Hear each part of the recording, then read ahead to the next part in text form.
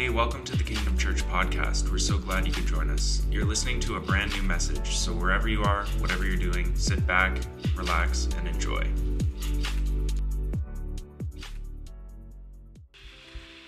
Come on, yeah. Hey, let's grab a seat today. You know, I did my my absolute best Pastor Harrison impression today, and I spilled coffee all over my shirt just before church started. So I'm the proud owner of a brand new Kingdom Church t-shirt, you know, and so it's a little on the nose for me, but that's okay, you know, that's all right. Once again, my name is Brett, and my incredible, beautiful wife Desiree is here. Stand up. Okay. Anyways, and we love y'all so much. We love Kingdom Church so much, and I'm excited for what God wants to do through this place and this house and this family, this church. And we're just going to dive right into the Word. They're like, oh, what is he going to do next? They're just ready. Thanks, Sid. Thanks for being ready, you know. You just never know what's going to happen. And I've got today 11 principles for the promise. Okay, 11 principles for the promise. And you're like, that seems like a lot. It is a lot. And but we're going to make it. And Pastor Harrison doesn't think we're going to make it. And so we're going to make it through today and just share 11 thoughts on the promise. Because in Scripture, the Apostle Paul shares that the Old Testament, all of that is for our learning, that we can extract principles from Scripture, from the Word, from these lives of ordinary, normal people who serve a really big, faithful God.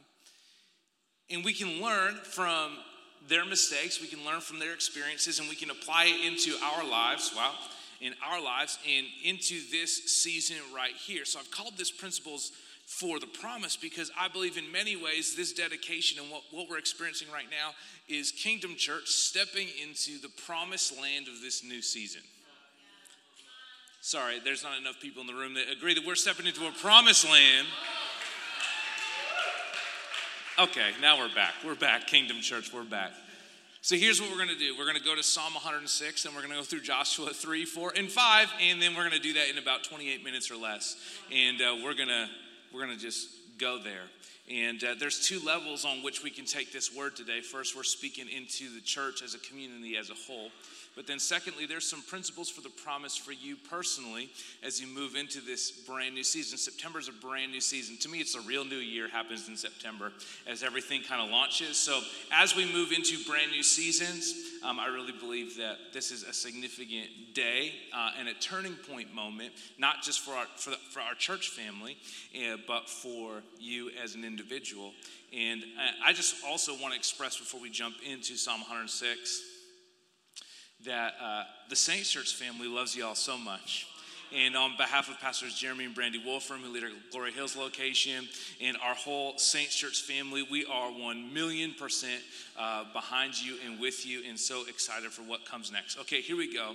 Psalm 106, verse 7, and we're going deep to verse 25.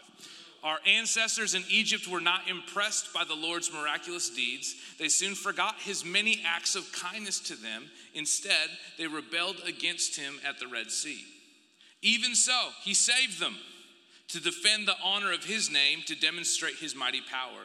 He commanded the Red Sea to dry up. He led Israel across the sea as if it were a desert. So he rescued them from their enemies and redeemed them from their foes. Then the water returned and covered their enemies. Not one of them survived. Then his people believed his promises.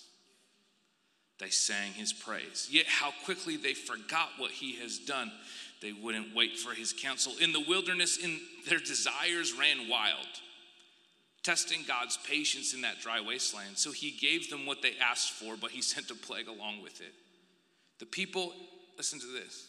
The people in the camp were jealous of Moses and envious of Aaron, the Lord's high priest. So their desires ran wild. They did whatever they wanted, whenever they wanted, however they wanted. God let it happen. And yet the people that they were envious of were the people that were near God, who lived a life that was set apart, holy, and blameless. Because there's something about this next season, and there's something about following God that says, hey, he demands of you a holiness and a set apartness that is desirable, and it doesn't make sense. It's counterintuitive, but it's like, why were they so envious? So because of this, and you're going to go read the Old Testament after I finish this passage. Because of this, the earth opened up, and it swallowed Dathan and Abiram and all the other rebels. Yeah, the Lord just swallowed people into the ground. So just read Exodus, you'll be excited. Fire fell upon their followers, a flame consumed the wicked. So now he was burning people. Then people made a calf at Mount Sinai, and they bowed before an image made of gold. They traded their glorious God for a statue of a grass-eating bull. Sounds like Alberta. They forgot God, their Savior, who had done such great things in Egypt, such wonderful things in the land of Ham, such awesome deeds at the Red Sea. So he declared he would destroy them. But Moses, his chosen one, stepped in between the Lord and the people, and he begged him to turn from his anger and not destroy them. The people refused, get this, the people refused to enter the pleasant land, for they wouldn't believe his promise to care for them. So they didn't enter the promised land, and I got to give a shout out, credit. Desiree showed me this verse, so she gets all the credit. But the people refused, and the Lord, because he wrote it, but the people refused to enter the pleasant land, for they wouldn't believe his promise to care for them. It is possible that you could try to walk into a season of promise, but you will stay on the other side and on the outside if you don't trust Jesus to carry you through. So it might seem like a stretch. It might seem like a big step of faith. It might seem like a leap. But you settle back because you don't trust him and you trust your comfort or you trust what you know, and you will not ever enter that pleasant place that he has intended for you. Instead, and this is how you end up, instead they grumbled in their tents, grumbled and complained in their tents and refused to obey the Lord. Now, for our Bible scholars in the room, let's flip over to Deuteronomy 1, verse 35. So God now speaking to this generation, the parents of the kids who are about to possess the promised land, he just said, listen, because you grumbled and complained in your tents, not one of you, Deuteronomy 1, verse 35, not one of you from this wicked generation will live to see the good land I swore to give your ancestors. So he says there's a dividing line here that if you trust me, you can come through. If you don't, you'll never see that which has been promised. So we're diving in today, principles for the promise. Now, here's a few things that we need to understand about the Israelites contextually, just so we can understand the text as we unpack it, is that the Israelites at this season were spending 40 years wandering around the desert because they trusted themselves more than they trusted God. So God played a waiting game. He said, listen, because you trusted yourself more than you trust me, you're going to have to wait on the side, but your kids can inherit the promise. Come on, it's about generations. So your kids can inherit the promise. Now, those kids only knew God's provision in a very specific way. They knew him as leading them and guiding them really in circles around this desert that should have taken maybe days. It took them years. And they knew God and his provision by a couple of things. Manna, which came every day, and quail, because they complained they didn't get enough protein. So he sent birds, which is gross. Anyways, maybe quail eggs are good, though. That could be a thing. But they knew God's provision in a very specific way. They knew him as a daily provider. As they moved into a new season, they were about to know him in a whole new way. Kingdom Church knows God and knows of his faithfulness in a very specific way. He's been good. He's been faithful. He keeps increasing your reach, using Bible language. He's expanding your territory. You're making a bigger tent, which is a building. But as you move into a new season, the way the Lord is going to move, the way he's going to provide, the way that he's going to sustain, the way that he's going to carry is going to be different. It doesn't mean that he's gone. It means that you're moving into a new season. It's one of the signals or markers of a new season. So what was very normal and very routine, you go, how come these things aren't just flowing the way that did? He said, I provided for you in that way so I could get you right here, right now. But as you move into a new season, there's something new that I'm about to do. And if you would trust me, I'm going to lead you forward. So here we go. How do you enter the promised land? We're in a new season. We got a new building. Kingdom Church is entering God's promised land. Promised land, if you want another definition, just means God's promised or prepared place. Kingdom Church is entering God's prepared place, both in a physical location, but in a spiritual place. We're entering God's prepared place. How do we enter God's prepared place? Joshua 3, verse 1. Here we go. Early the next morning, Joshua and all the Israelites, Joshua is now leading Israel. He's about to lead them into the promised land. Early the next morning, Joshua and the Israelites left Acacia Grove and arrived at the banks of the Jordan, where they camped before crossing. Now, Acacia Grove is a really nice way that the New Living Translation explains this. There's another word for this place that they were living, and it's called Shittim. It's a Bible word. See, look, it's in there. It's in there. You took my punchline. It's in there already. And it's just a transliteration of the way that the Hebrews, what's so funny? It's a transliteration of how, in the natural Hebraic language, Ryan, that the Acacia Grove it's literally meaning Acacia Grove. But in this place called Shittim, all kinds of stuff went down, and it was a place of compromise. It was a place where just before they were about to enter God's promise, just before they were about to step into it, just as it was right there, literally on the other side of the river, they said, you know what? We're going to start sleeping with all kinds of people. We're going to start just doing all kinds of stuff. We're going to maybe start worshiping some other gods. We can introduce some of those places. It was a place where people tried to bring a curse against them, but God reversed it and he turned it into a blessing. All kinds of stuff went down. So here is the first key to entering the promised land. You got to get out of Shittim. You got to get out. You got to get out. It's a place of compromise and cursing, but the Lord purifies and the Lord protects. The Lord purifies and the Lord protects. Things are going to be different. It's a new season. To enter the new, here we go. Come on, church family. Now, this is going to be the hardest part of this whole thing. To enter the new, you have to exit the old. To enter the new, you have to exit the old. Joshua 3:14. So the people left their camp to cross the Jordan. And the priests who were carrying the Ark of the Covenant went ahead of them. Come on, you got to get out of Shittim. Number 2. If you want to learn more about that, by the way, Numbers 22 to 25. That's your Bible study for the week. Number 2, follow the leader. Turn to somebody and say, follow the leader. Joshua 3. Verse 3 and 4, when you see the Levitical priests carrying the Ark of the Covenant of the Lord your God, move out from your positions and follow them. Since you've never traveled this way before, they will guide you. Stay about a half mile behind them, keeping a clear distance between you and the Ark. Make sure you don't come any closer. So church, as we enter the next season, what do? The Ark of the Covenant symbolizes and was the resting place of the Holy Spirit. What do? As we move into the next season, we let the Holy Spirit lead us.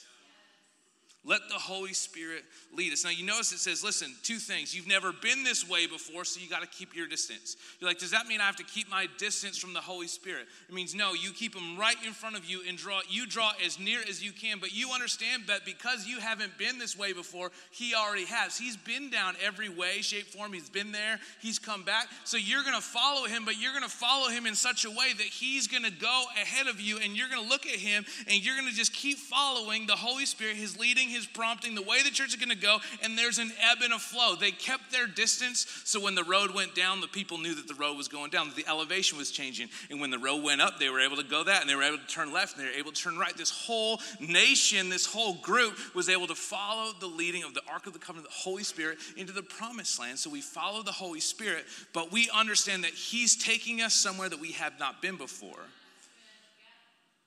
And so we watch him and we let him lead us through the ebbs and the flows and the twists and the turns. Number 3, get ready, get ready, get ready. Why is there 3? Sounds more exciting. Joshua 3 verse 5. Then Joshua told the people, purify yourselves, for tomorrow the Lord will do great wonders among you. Purify yourselves. Now here's a distinctive of Kingdom Church. The unique way that God is moving here is that there's a lot of people that are younger here. A lot of young people. And that's exciting. It's the best. It's amazing. Yeah, young people. You're like, you're old when you call people young people. This is what mid-30s looks like. Y'all young people. Here's the honest truth. If you want to get where God wants you to go, okay, you have to purify yourselves. You're like, I'm good though. I got to see what the world has to offer me. I don't know if you noticed the passage earlier that I read, but they did anything they wanted, whenever they wanted, however they wanted. They saw all the world had to offer, and yet they were jealous of Moses and Aaron because they were near the presence of God. In fact, Moses was described as a friend of God who would talk to God as a friend. So if you want to go into places and do things that no one thought possible, you're going to take that new lane. You're going to see world-shaking, city-shaking things. You got to purify yourself to say, listen, I'm set apart. I'm called by God. He's got a purpose for me, and I'm going to live his way, not my way. I'm not going to compromise. And if you're not in the young adult category, then work on your marriage.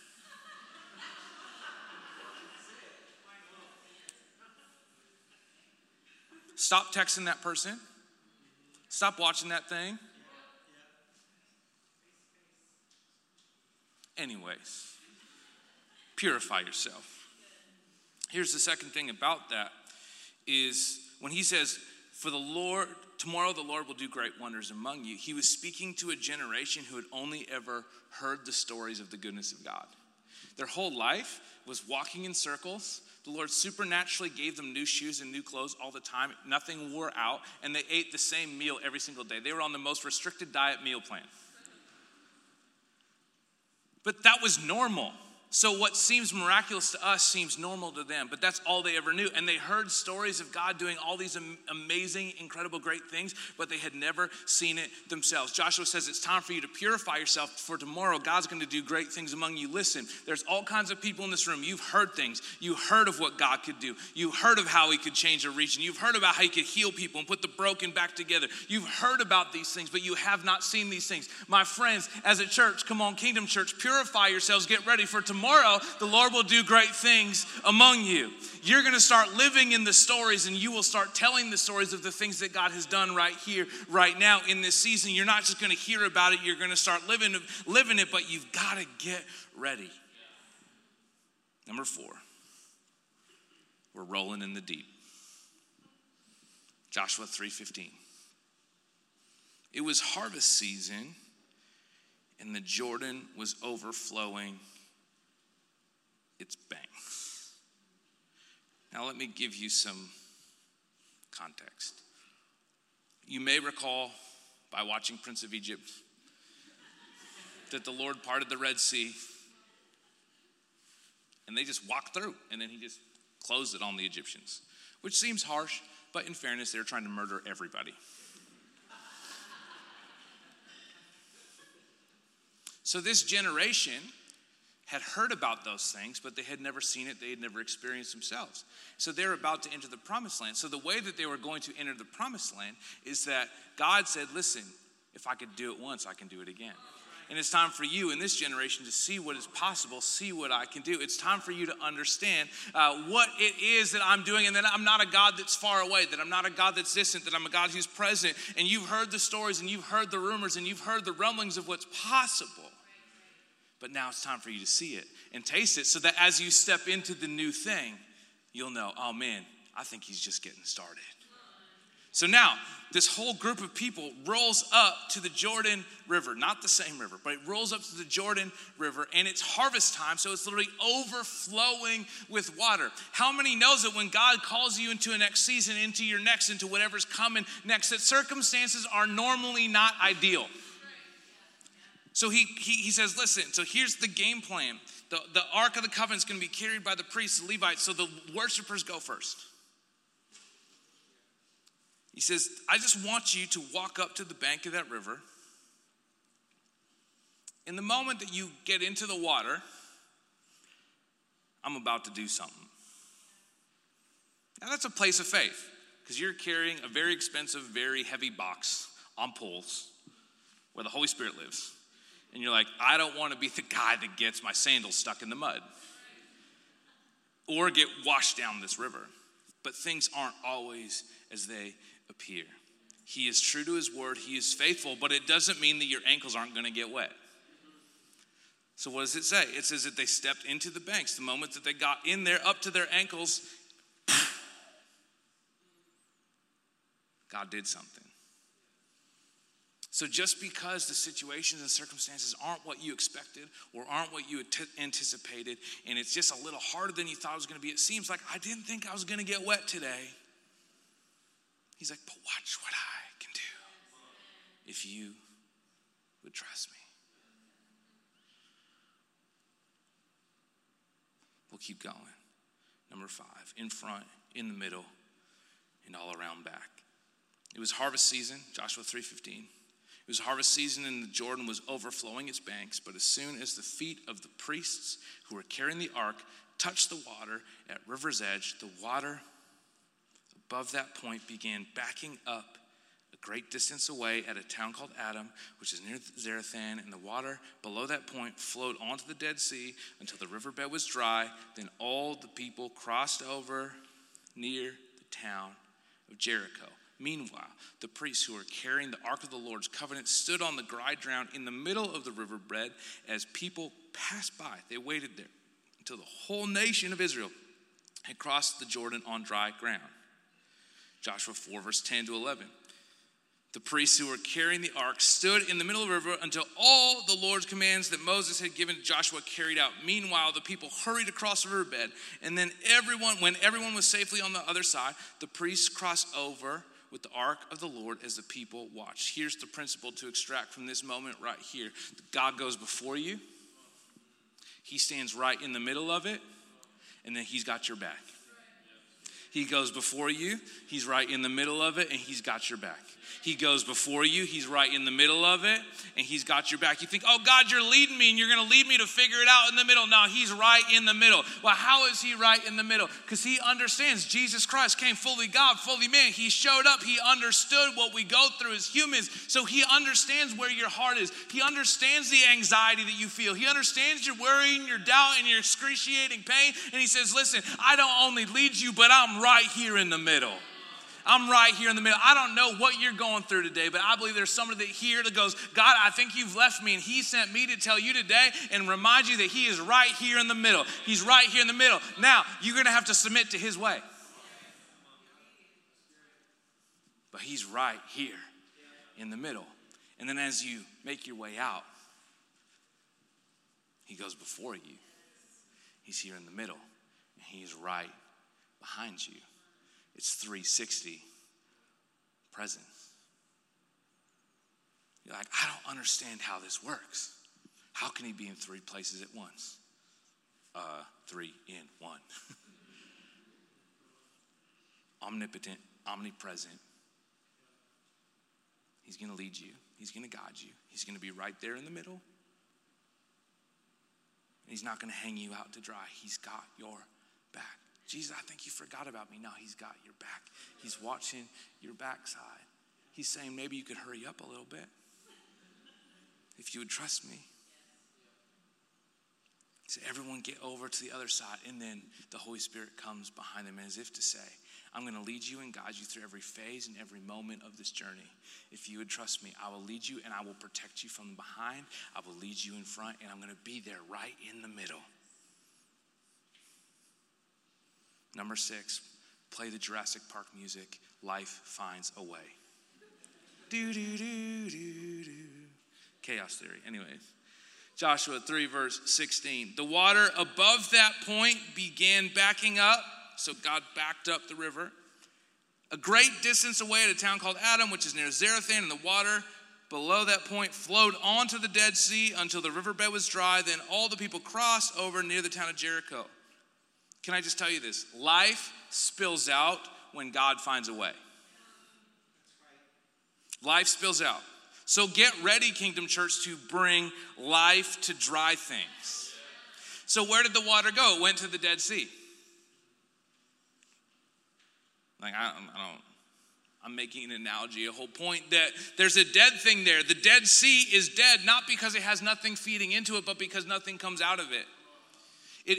In this case, I believe in this season, it represents all those people who put everything that they have, every bit of human effort, every bit of their humanity into success. But when there is no outflow, when there is no outflow of God, when there is no outflow of love, it's dead, and there's nothing that can live in this place. But here's what happens when God breaks through, when there is a miracle, and there's a miracle that you're living in the middle of right now. Life spills out of this place. It spills out of your life. It spills out of the church. And all of a sudden, those things that were dead start popping up all around. Here's the thing that's going to be really frustrating to you. These businesses are going to be incredibly successful.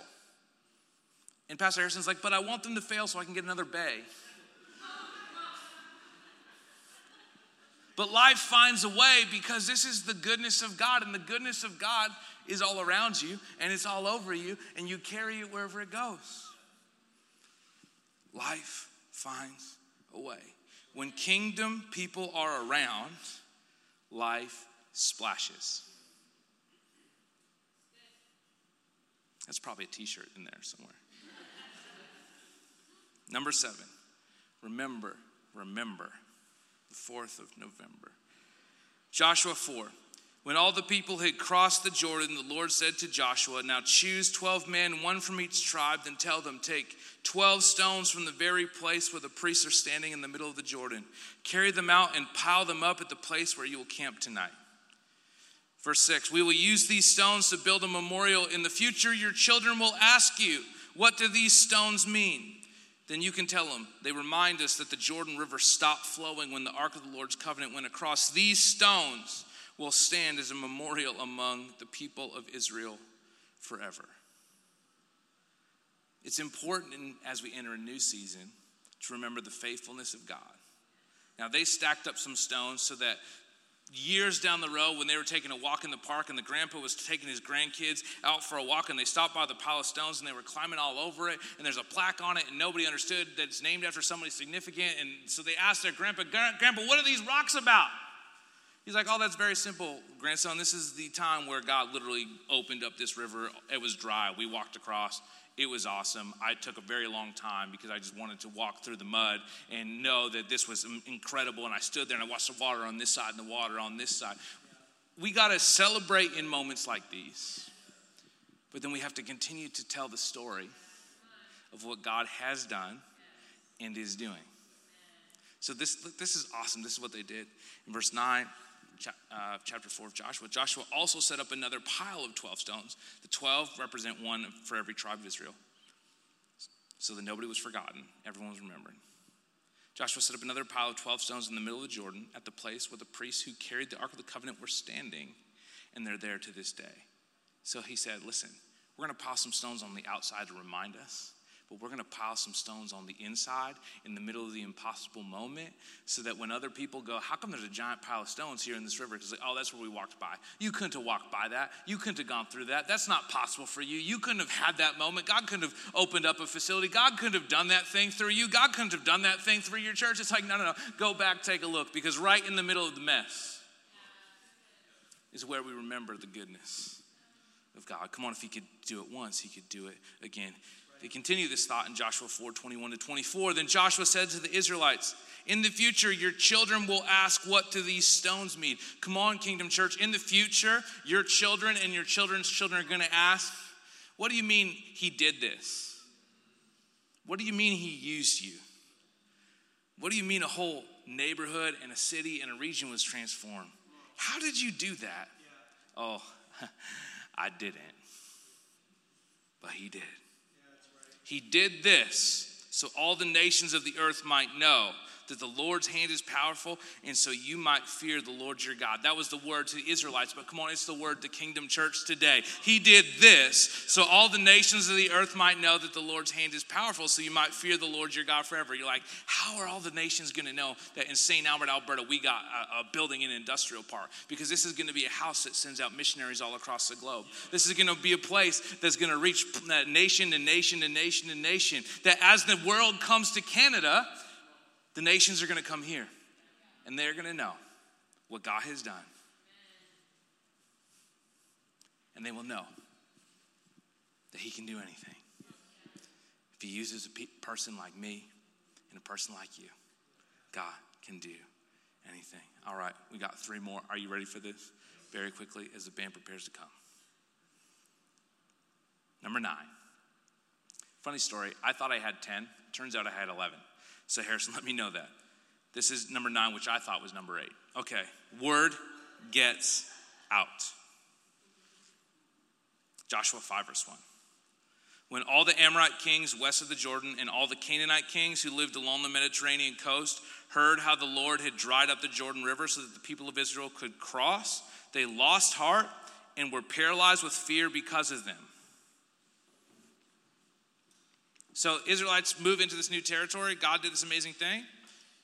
Word gets out. People start getting nervous. The reason I share this today, because this explains 2 things that you're about to experience. It explains the incredible favor that you're about to experience as a church in this new season, where relationships and people and all these things are just going to start happening. And you, even as an individual, you're going to find yourself stepping into a new season of God's favor. But it also explains the incredible pushback that you're about to experience. Because anytime you take ground, anytime you threaten darkness, they make some noise. But we know that our God is greater, he's stronger, he's high above any other.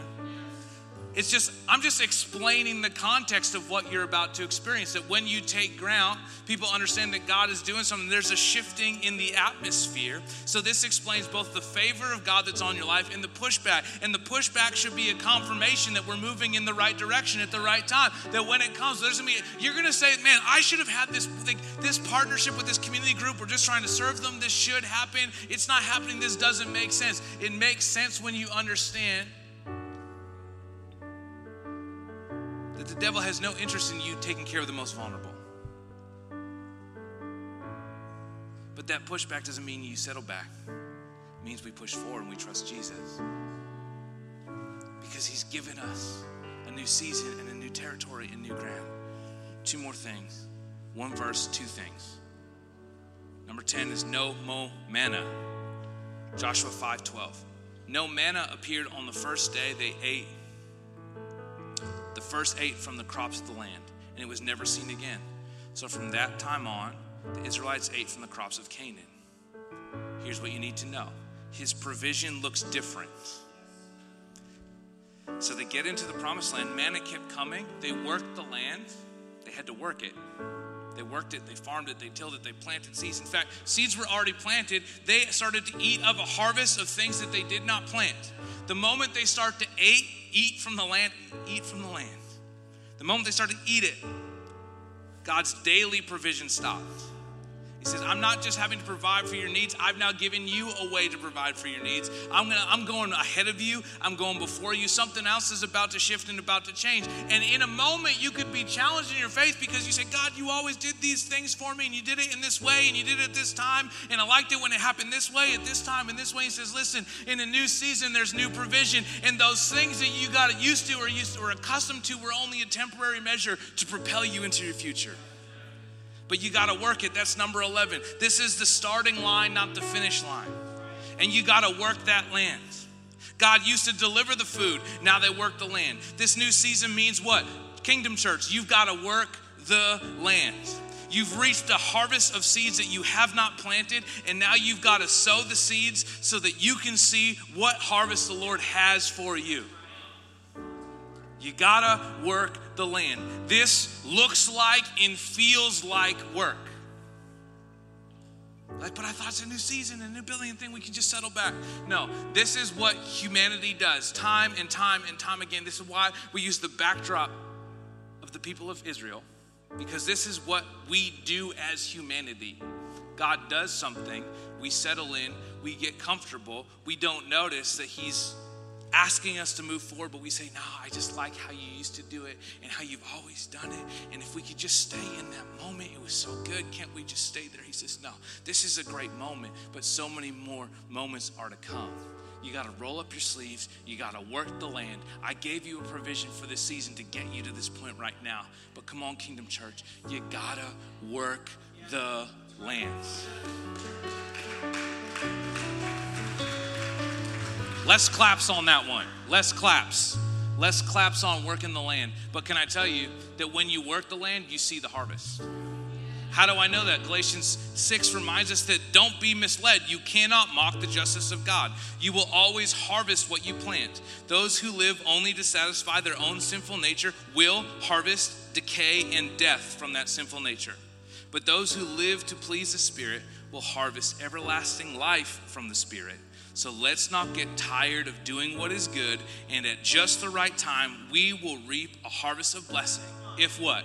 If we don't give up. So let's roll up our sleeves, Kingdom Church. Step into a brand new season. We're going to work the land, and we are going to experience signs, wonders, miracles in a house of miracles, in a season of harvest, as we step into what God has for us. Come on, let's stand to our feet this morning. Thank you for listening to the message. We hope it blessed you and that you're encouraged and inspired.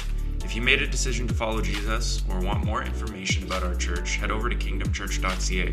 We would love to get in contact with you. Until next time, take care.